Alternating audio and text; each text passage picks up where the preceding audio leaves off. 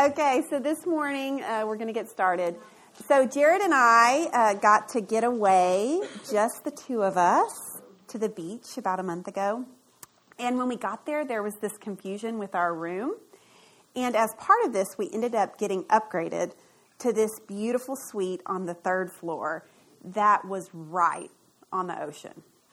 So I could go out on our balcony, and the ocean and the waves were right there. Jared had a conference each morning, so I got to sleep in as late as I wanted.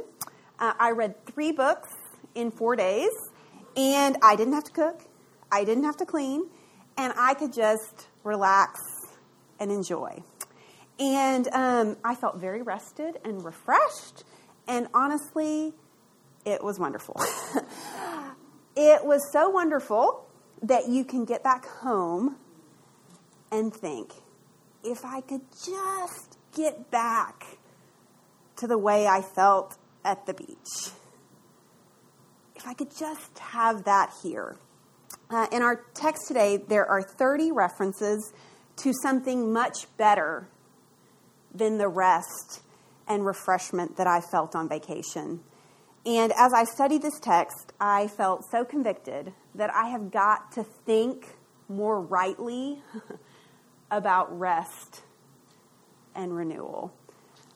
Let's pray and then we'll get started. Heavenly Father, I would ask that you would let your light break forth like the dawn. Let your light rise in the darkness. Would you revive and satisfy us today as we consider how you would have us to think about rest and renewal. In Jesus' name, amen. So throughout our passage today, there are many references to Sabbath, to keeping it, not profaning it, to calling it a delight.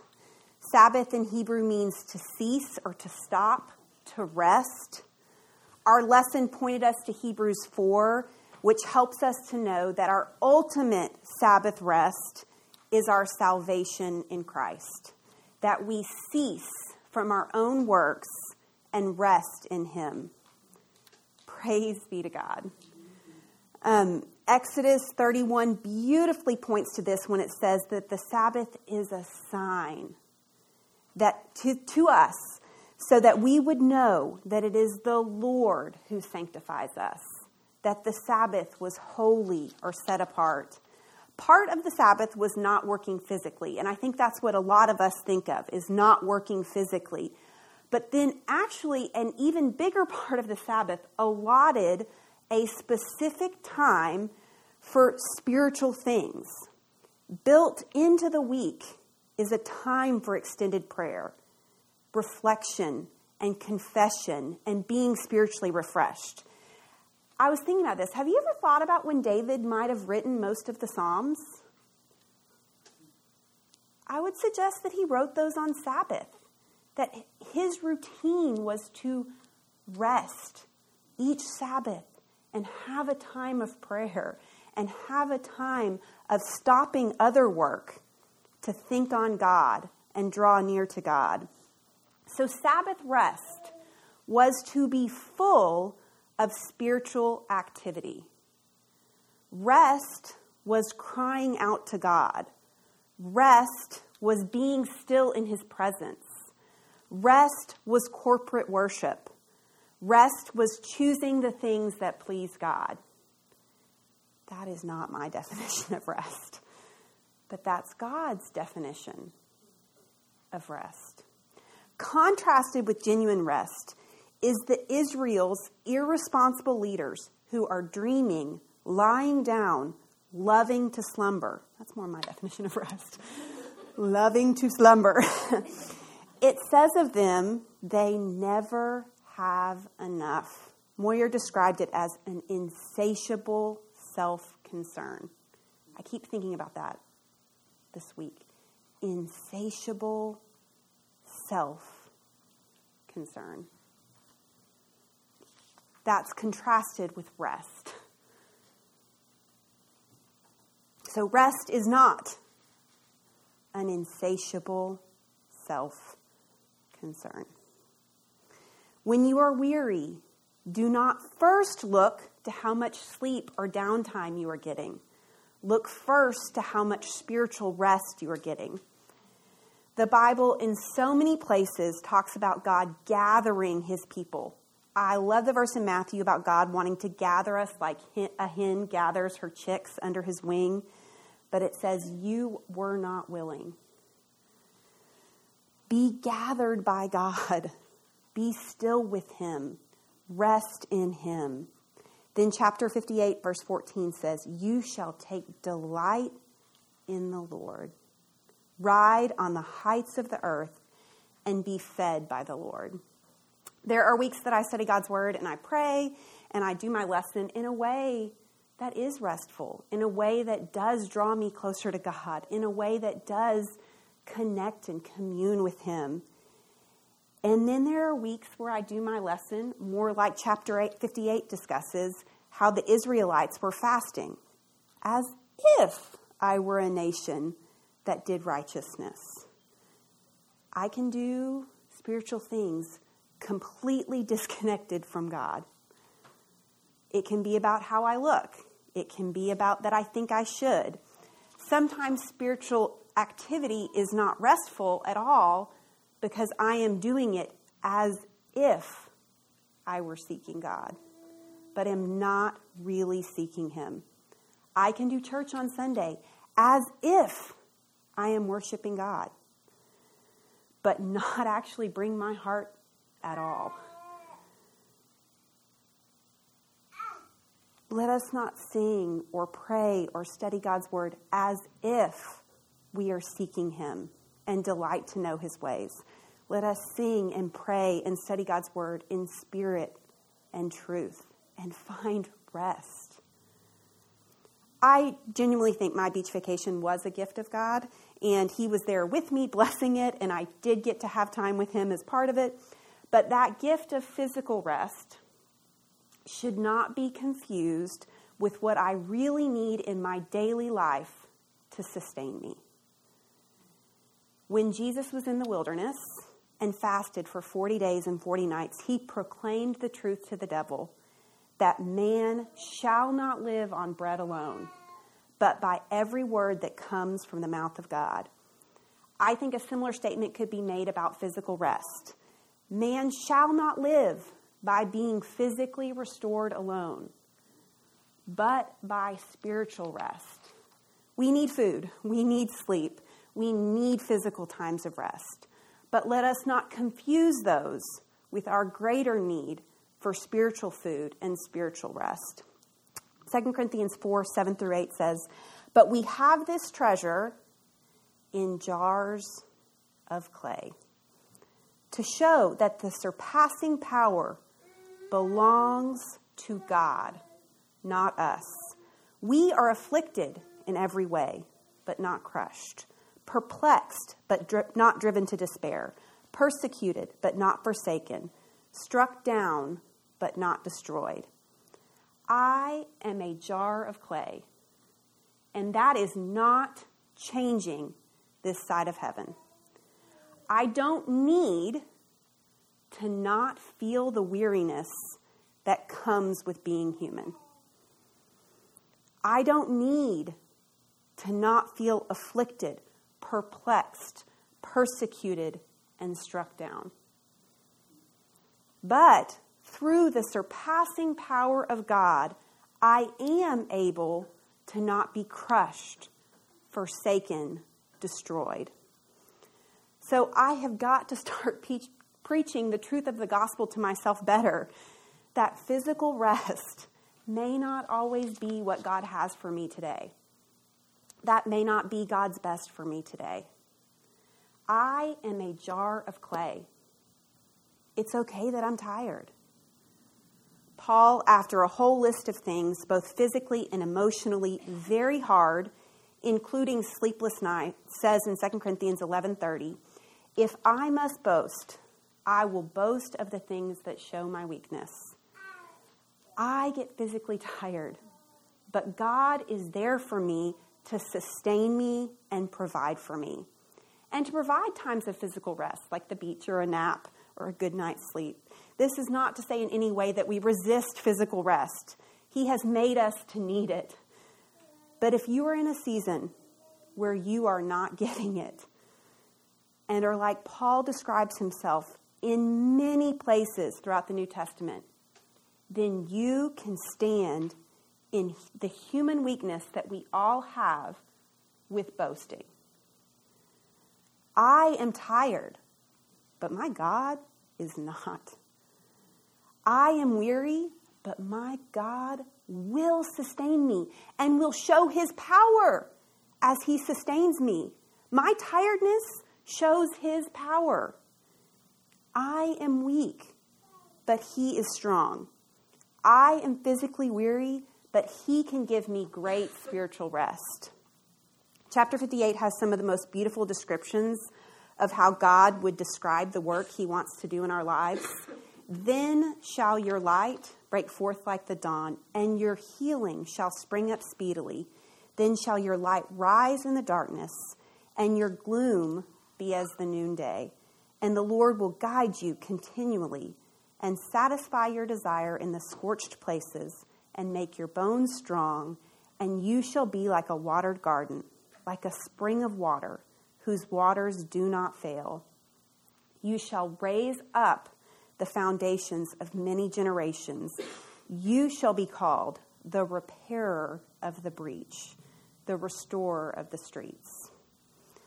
God wants us to be refreshed and healed and renewed, not necessarily not tired.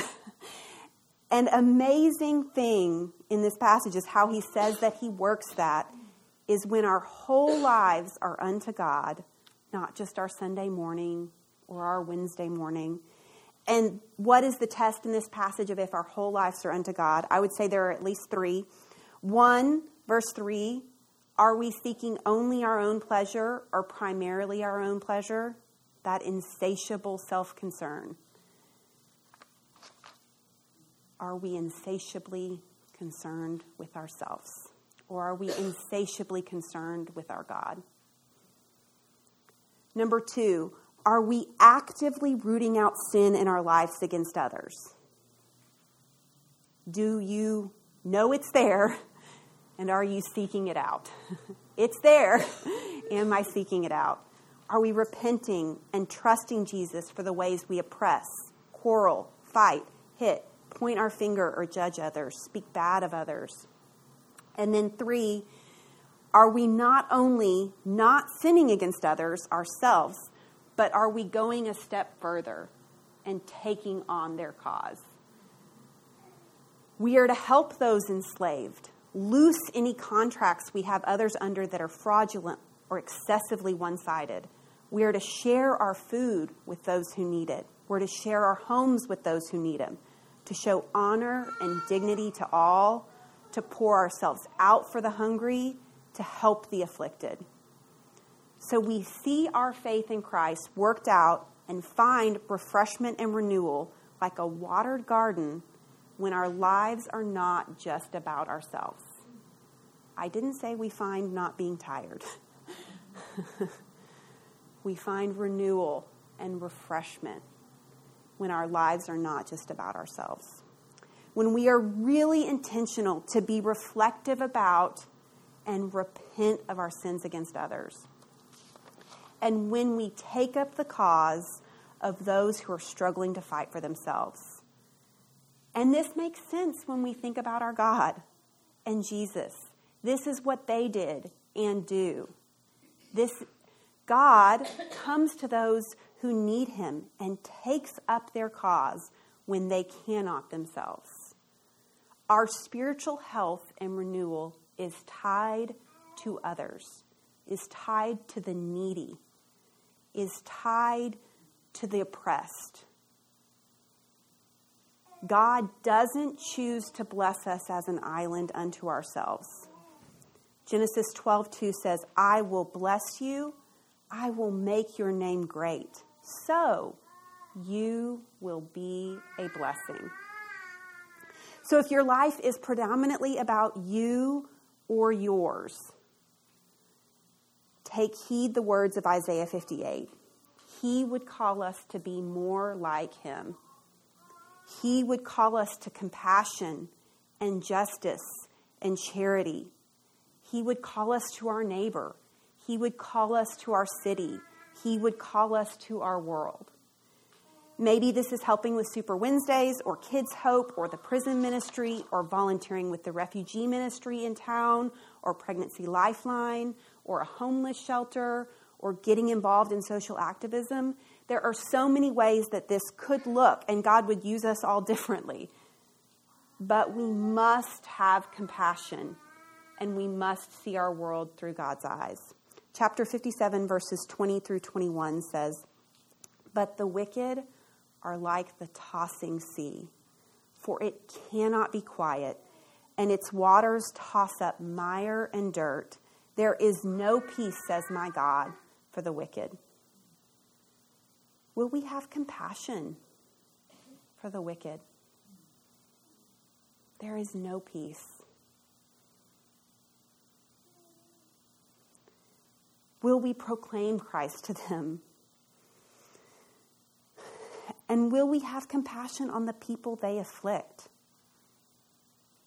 There is no peace. Will we have compassion on those afflicted by the wicked and then be called the repairers of the breach and the restorers of the street and those who raise up the foundations of many generations? When we are moving out, we are reflecting our God, and God ties our spiritual renewal to that, to being like him.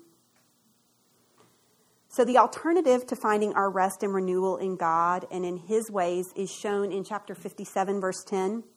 "You were wearied with the length of your way, but you did not say it is hopeless. You found new life for your strength, and so you were not faint." Barnes has a great quote on this I put on your thing. It's kind of long, so you may want to read along. This is a striking illustration of the conduct of people in seeking happiness away from God. They wander from object to object. They become weary in pursuit, yet they do not abandon it. They still cling to the hope, though often repulsed, and though the world gives them no permanent comfort. The wealth, ambition, gaiety, and vice all fail in imparting the happiness which they sought, yet they do not give it up in despair. They still feel that it is to be found in some other way than by the disagreeable necessity of returning to God. In the pursuits of ambition, of wealth, of fashion, notwithstanding all the expense and irksomeness and disappointment, they find a kind of pleasure which sustains them, and enough to success to keep them from returning to God. We will find a strength of sort from something. We will find a rest of sort from something.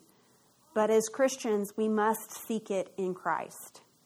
If alcohol or TV or appearance or success or name a million other things, if they are, and for me I would say when they are, my strength or my rest apart from God, they can be there with God. But when they're my strength or my rest apart from God, let us listen to chapter 57, verse 8.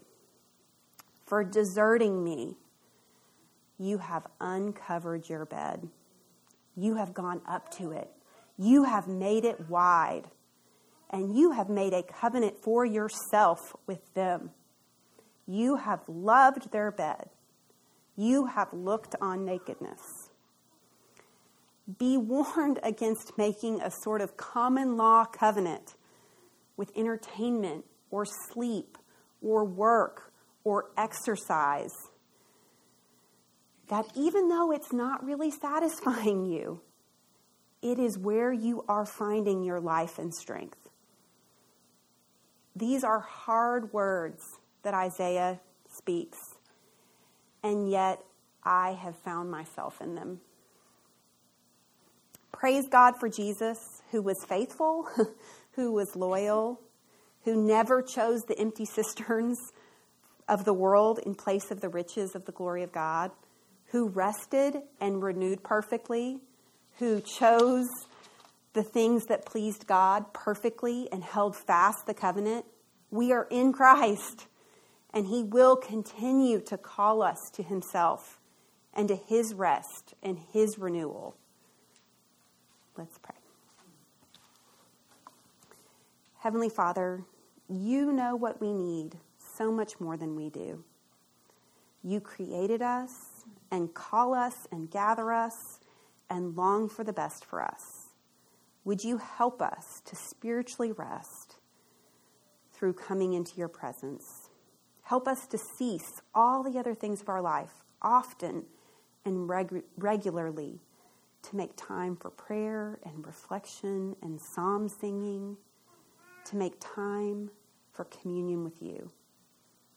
And with this time, make us more like you. Make us more compassionate and more repentant of the wrongs we commit against others. Would you help us in the daunting task of taking up the cause of others? And dear Lord, would you remove our insatiable self-concern? Oh, how we need you. We are lost without you. There is no peace apart from you. Where else would we go? In Jesus' name, amen.